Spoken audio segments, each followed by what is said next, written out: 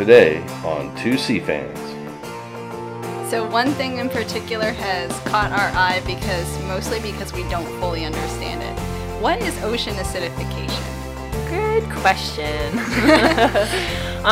Well, ocean acidification, a good simple way of looking at it is that it is it's the other carbon dioxide problem, or the evil twin of climate change or global warming.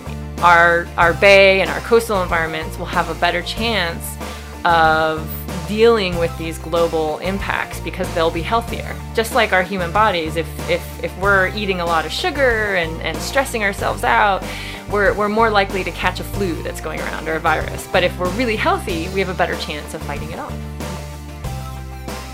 Welcome to 2C Fans at Moat. She's Haley Rucker. And he's Joe Nicholson. And we are 2C Fans talking with Dr. Emily Hall from here at Moat. Hi, Em. Hi, guys. How are you? Good. How are you? Pretty good. Very good. We're here to figure out what it is you've been studying. Many things for a long time here. So one thing in particular has caught our eye mostly because we don't fully understand it. What is ocean acidification? Good question. Well, ocean acidification, a good simple way of looking at it is that it is it's the other carbon dioxide problem, or the evil twin of climate change or global warming. So just to get it straight, it's not caused by climate change. No, it's a twin of climate change. It goes kind of hand in hand. It has to do with the amount of carbon dioxide that we're putting into the atmosphere, and not just the amount, but the rate at which we're putting it into the atmosphere. And that carbon dioxide a percentage of that carbon dioxide gets absorbed into our oceans, and which has been good because it helps alleviate some of the carbon dioxide that's in our atmosphere. But because of how quickly we're putting it in and how much we're putting in, it's starting to shift the chemistry of our ocean. And unfortunately, that can cause a lot of problems on some of our marine organisms and ecosystems. So it's like, if I only care about land, I'm just going to throw all this stuff in the ocean, hope it goes away. Well, unfortunately, that's been kind of a thought for humankind for a long time. You know, we have the old saying of the solution to pollution is dilution, which is not really a good solution. And so as we learn more and more about our ocean, there's still a lot that's unexplored, but as we continue to study it, we know that there's a lot we get from our ocean. There's a lot we depend on. Just the balance of Earth ecosystems, even those land-based ecosystems that you're curious about or you care about, depend on stuff that happens in the ocean. Right. So when ocean acidification starts to happen, what is acidification in general? What does that mean? What does that mean? So that chemistry that I was talking about, when that carbon dioxide gets dissolved into the ocean, it starts to shift it. And without getting into all the heavy chemistry, basically the pH of our ocean starts to drop, and it starts to become a little less basic or more acidic. So for anyone who understands pH or doesn't understand pH, a lot of people measure pH in their swimming pools, or we look at pH in our bodies. Neutral is considered 7. Anything less than that is more acidic. Anything higher than that is more basic. But we've seen a drop in pH even since pre-industrial times, when we first started to burn fossil fuels, for example. We've seen a shift from something like an 8.2 down to an 8.1 to an 8.0, and it's predicted in the next 50 years to drop down to about a 7.8, and then maybe even in 100 years down to a 7.6. And so that's not like acid, that's not like battery acid, but it's still bad enough to it's bad enough to start to eat away at anything that calcifies. Yes, correct. Gotcha. And this hasn't been going on. This has been going on for, since the Industrial Revolution. Then is what it sounds like. Yes. Unfortunately, yes. And it took us how long to figure that out? Right. I mean, there have been scientists who've been kind of looking at it for a while, but like the term ocean acidification and where we've really started to put a lot of focus and emphasis on it has only been in the last 10 to 15 years. So. Wow. it sounds like we are way behind on this curve on understanding ocean acidification and the ramifications and what we can do to start mitigating all of the things that are going on. Yes. So, how many are there?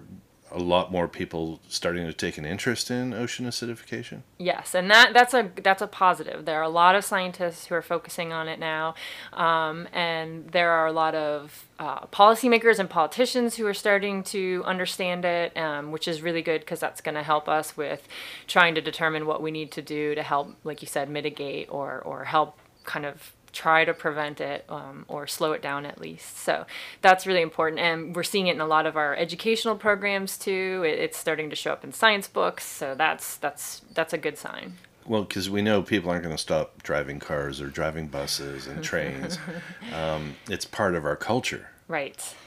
So it's hard to change that. So are there any solutions that you are seeing or coming to grips with?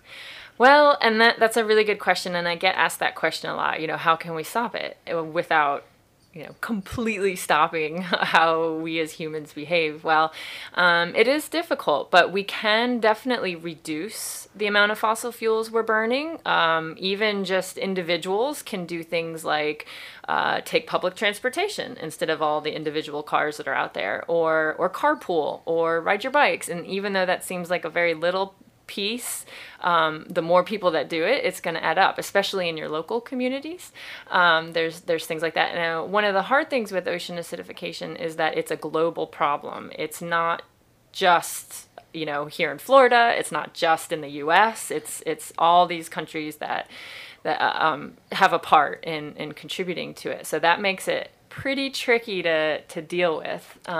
Yeah, it would be like if everybody in your town litters and like one person stops littering, but everybody else keeps doing it, and then you have to see the litter. Right, but we don't want to, if we talk about it too much like that, then people are going to be like, well, then what's the point? No one else is going to do it. So there are ways, especially starting in your local community, if you keep your backyard clean, for example. So like here in Sarasota, if we keep Sarasota Bay clean, keep the pollutants out, don't over fertilize, don't, wash things off into the bay, clean up your trash, recycle, all that stuff. Our bay and our coastal environments will have a better chance of dealing with these global impacts because they'll be healthier. Just like our human bodies, if we're eating a lot of sugar and stressing ourselves out, we're more likely to catch a flu that's going around or a virus. But if we're really healthy, we have a better chance of fighting it off. So same kind of thing. Keep your backyards clean. That makes sense. But I feel like we jumped way ahead to the solutions before we said, typical humans moving ahead too fast. Yeah. Well, blame that on me. Yeah, you're a typical human, Joe. Well, yes. And as I'm finding, I am also a man. You man. Yes. So, Mr. Human, do you know how ocean acidification might affect marine animals and plants? Well, I think I alluded to it earlier with the calcifying critters. Anything that creates a shell through or structure through calcification would be very susceptible to ocean acidification. Is he right? Correct. You get an A in class today. All right. And those are neener. Some of those organisms, especially things like corals, for example, which are a big percentage of their the organism is a calcifying skeleton, a calcium carbonate skeleton, and that's one of the first organisms that we've really focused on in trying to understand the effects of ocean acidification in our labs and in the field. And we've found that in ocean acidification environments or environments that we've created to be what we think the future is going to be like, we found that they calcify much less. In fact, we even start to see dissolution where their skeletons are starting to dissolve. And there are many other organisms that we're seeing this effect on other calcifying organisms like our bivalves or clams, oysters, scallops, those kinds of organisms. And it's not just calcification. There are other animal effects as well. Like what? So we look at things like other physiological processes, meaning other ways that animals behave. So we've seen changes, other physiological changes like photosynthesis and respiration can be affected, and it's Really? not and so corals respire, but they also have photosynthesis because of the symbiotic organism that lives within them. But we see an effect on certain plants with photosynthesis and respiration.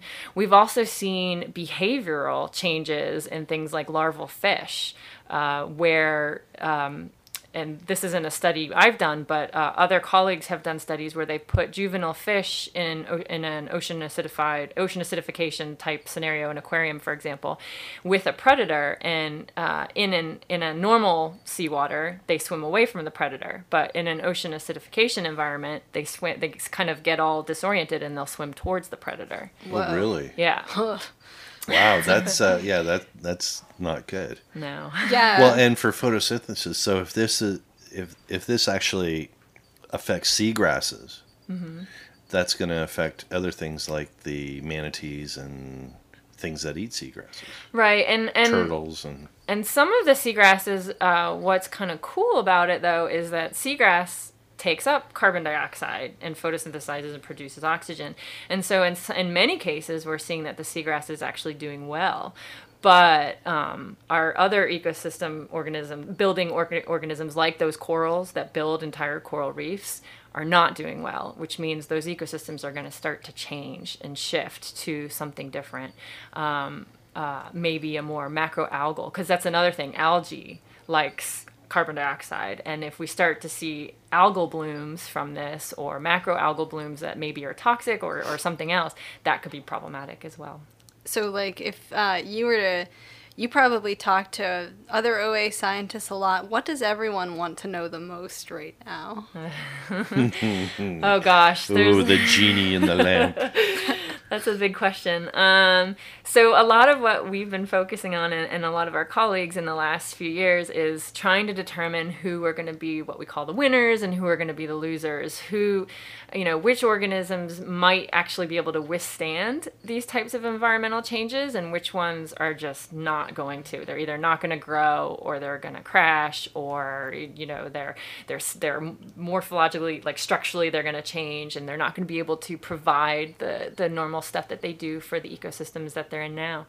And so we've been focusing on a lot of different organisms, but there's been a big shift now to look at actual entire ecosystems and how that may be affected, because we can look at individual organisms, but now we're going to start looking at the interactions within the ecosystem without getting too sciencey. We want to know, okay, if we have coral and seagrass and fish and urchins, how are they all going to behave together in these environments? So that's what we're starting to try to touch on now, and I think a lot of my colleagues are very interested in going in that direction as well. Well, that'd be interesting, and sounds like important to know. Yes, and difficult to do. Yes. I think if I were just anyone who didn't have a great interest in science, I would just want to know if sources of food are going to stick around, seafood, or if we're all going to be eating more seaweed in the future or something like that. Algae. We all will be eating algae. Yeah, and so another interesting thing is that it's not just ocean acidification that's happening. We also have climate change. So two big kind of global hits on our ecosystems. But like I said, when I mentioned keeping your backyard clean, we still are polluting in a lot of areas. We still have oil accidents. We still have people dumping sewage into, and I don't mean we like necessarily here, but all around the world. And so these ecosystems, if they're already not going to do well with ocean acidification, and then they're not going to do well with increasing temperatures, and then we hit them with some of these other more local impacts, we might be eating seaweed. So wait, so how do you get up in the morning and come in here and with a smile still? Yeah, it's pretty doom and gloom. She said heavy chemistry. This is heavy chemistry. This is heavy chemistry. Seeing as how, the industrialized countries are starting to do better, but there's so many other countries that are up and coming and starting to realize, oh wow, we can have cars and we can have this and we can have that. So they're adding more and more CO2 into the environment and is exacerbating climate change. Yeah, it's tough, but you you have to go into it with hope, and you have to go into it knowing that we need to survive in this world, and people are. Hopefully... You have that poster in your office with the kitty that says "Hang on there," don't you? Yeah, I have hope in people and faith in people, and that things have changed a lot, and even in the last 10 years, as far as how much people are starting to care more about their environment. So just seeing that is really helpful, and it keeps us interested in trying to understand what kind of changes we're going to see, and to keep people informed and educated. Education is key, and so I wouldn't do this if I didn't think we could survive and continue into the future and try to make the best we can of it, and still be able to drive cars and get transportation, but hey, you feel better when you go out and walk and ride a bike then. And you buy that electric car. Yeah, sure. All those things. And we're going to, and I'm sure there's going to be new technology coming out that'll be better and better. We see it every year. So you have to have hope and faith. Yay, Emily. Yay. So before we finish up, I want to hear a little bit of the specifics of what you're studying now or recently. What might interest people? Well, we're just starting a couple of new experiments. Oh gosh, I have a lot going on. I'll tell you a little bit about a couple of them. One, we're going to look at the effects of ocean acidification and climate change on sea cucumbers, which is pretty exciting to have sea cucumbers in the lab. Huh. These are important organisms on coral reefs and in other areas, and there's indication that they may be affected, or that they may physiologically there may be some impacts, and they're already overfished in many parts of the world. So I learned when we had some Chinese guests here that so many people, especially in Asia, eat them. Yes, and they get a lot of their sea cucumbers from here too. So from this area, or from the U.S. So see, I look at that thing and think that's a blob. Yeah, I'm not eating that. but people do. Apparently, they're healthy. Really? Yeah, that's what they mentioned to me. I don't know. I've never tried them, but okay. And we've done some studies on sea urchins also that are eaten around the world. Let's see. We're gonna do a study. I don't want to get too controversial, but we're gonna start looking at the effects of ocean acidification on Karenia brevis, our local red tide. Really? Yeah, to see if it might have an effect on the toxicity, or its growth or photosynthesis, that kind of thing. The enemy to red tide, maybe. Maybe. Yeah, so we're gonna start doing that kind of work, and some work on sea anemone. So it's not just coral; we're doing a lot of different organisms, and then we are starting I mentioned that kind of coral ecosystem study. We're going to be doing that down in the Keys for a year. We're going to be running an experiment, so that's exciting too. So yeah, that's where you have a bunch of tanks set up with little mini communities of organisms. Yeah. Yeah, and we're doing that in partner with scientists from around the world too. Oh, really? So from throughout the U.S. and people in Sicily and in Israel and Jordan and Cuba, a bunch of scientists are coming together to really try to work on that together, which is nice because, like I said, it's a global issue, and so we're all really trying to work together to understand, especially how it might relate to our areas that we're in. Well, and international collaboration is important in any scientific study, I think. Oh yeah, definitely. Yeah. And it is important, because what scares me the most about OA and climate change and things like that is that, some reefs around the world look really great today, but they are not totally safe from these things that are global. Right. We've seen a lot of problems in a lot of reefs around the world. We do have areas of refugia, or that we say Yeah. may be protected, but usually there's something really unique about that that's not typical of other reefs. Like there may, it may be that they have CO2 in the environment because it's close to a volcano. So those organisms have adapted to that already, for hundreds of years. So something like that, or that it's more of a protected area that has river impacts. I mean, it's different. It's different everywhere. And we would be totally remiss if we didn't mention that you guys told me about how you and Jim from Moat dove into a possible natural lab for OA studies off of Florida. What was that about? Yeah, yeah. There are a bunch of what we call blue holes throughout, at least off of the west coast of Florida. Jim Coulter, who's a benthic ecologist at Moat, has been exploring these, totally just exploratory. These are kind of deep technical dives. A lot of them, the holes will open up at anywhere from 60 to 100 feet under the surface of the water, and then you see a hole that can be 100 feet across, or it can be the size of a manhole, and you kind of have to squeeze in. It's like more like cave diving at that point, and Jim does all that.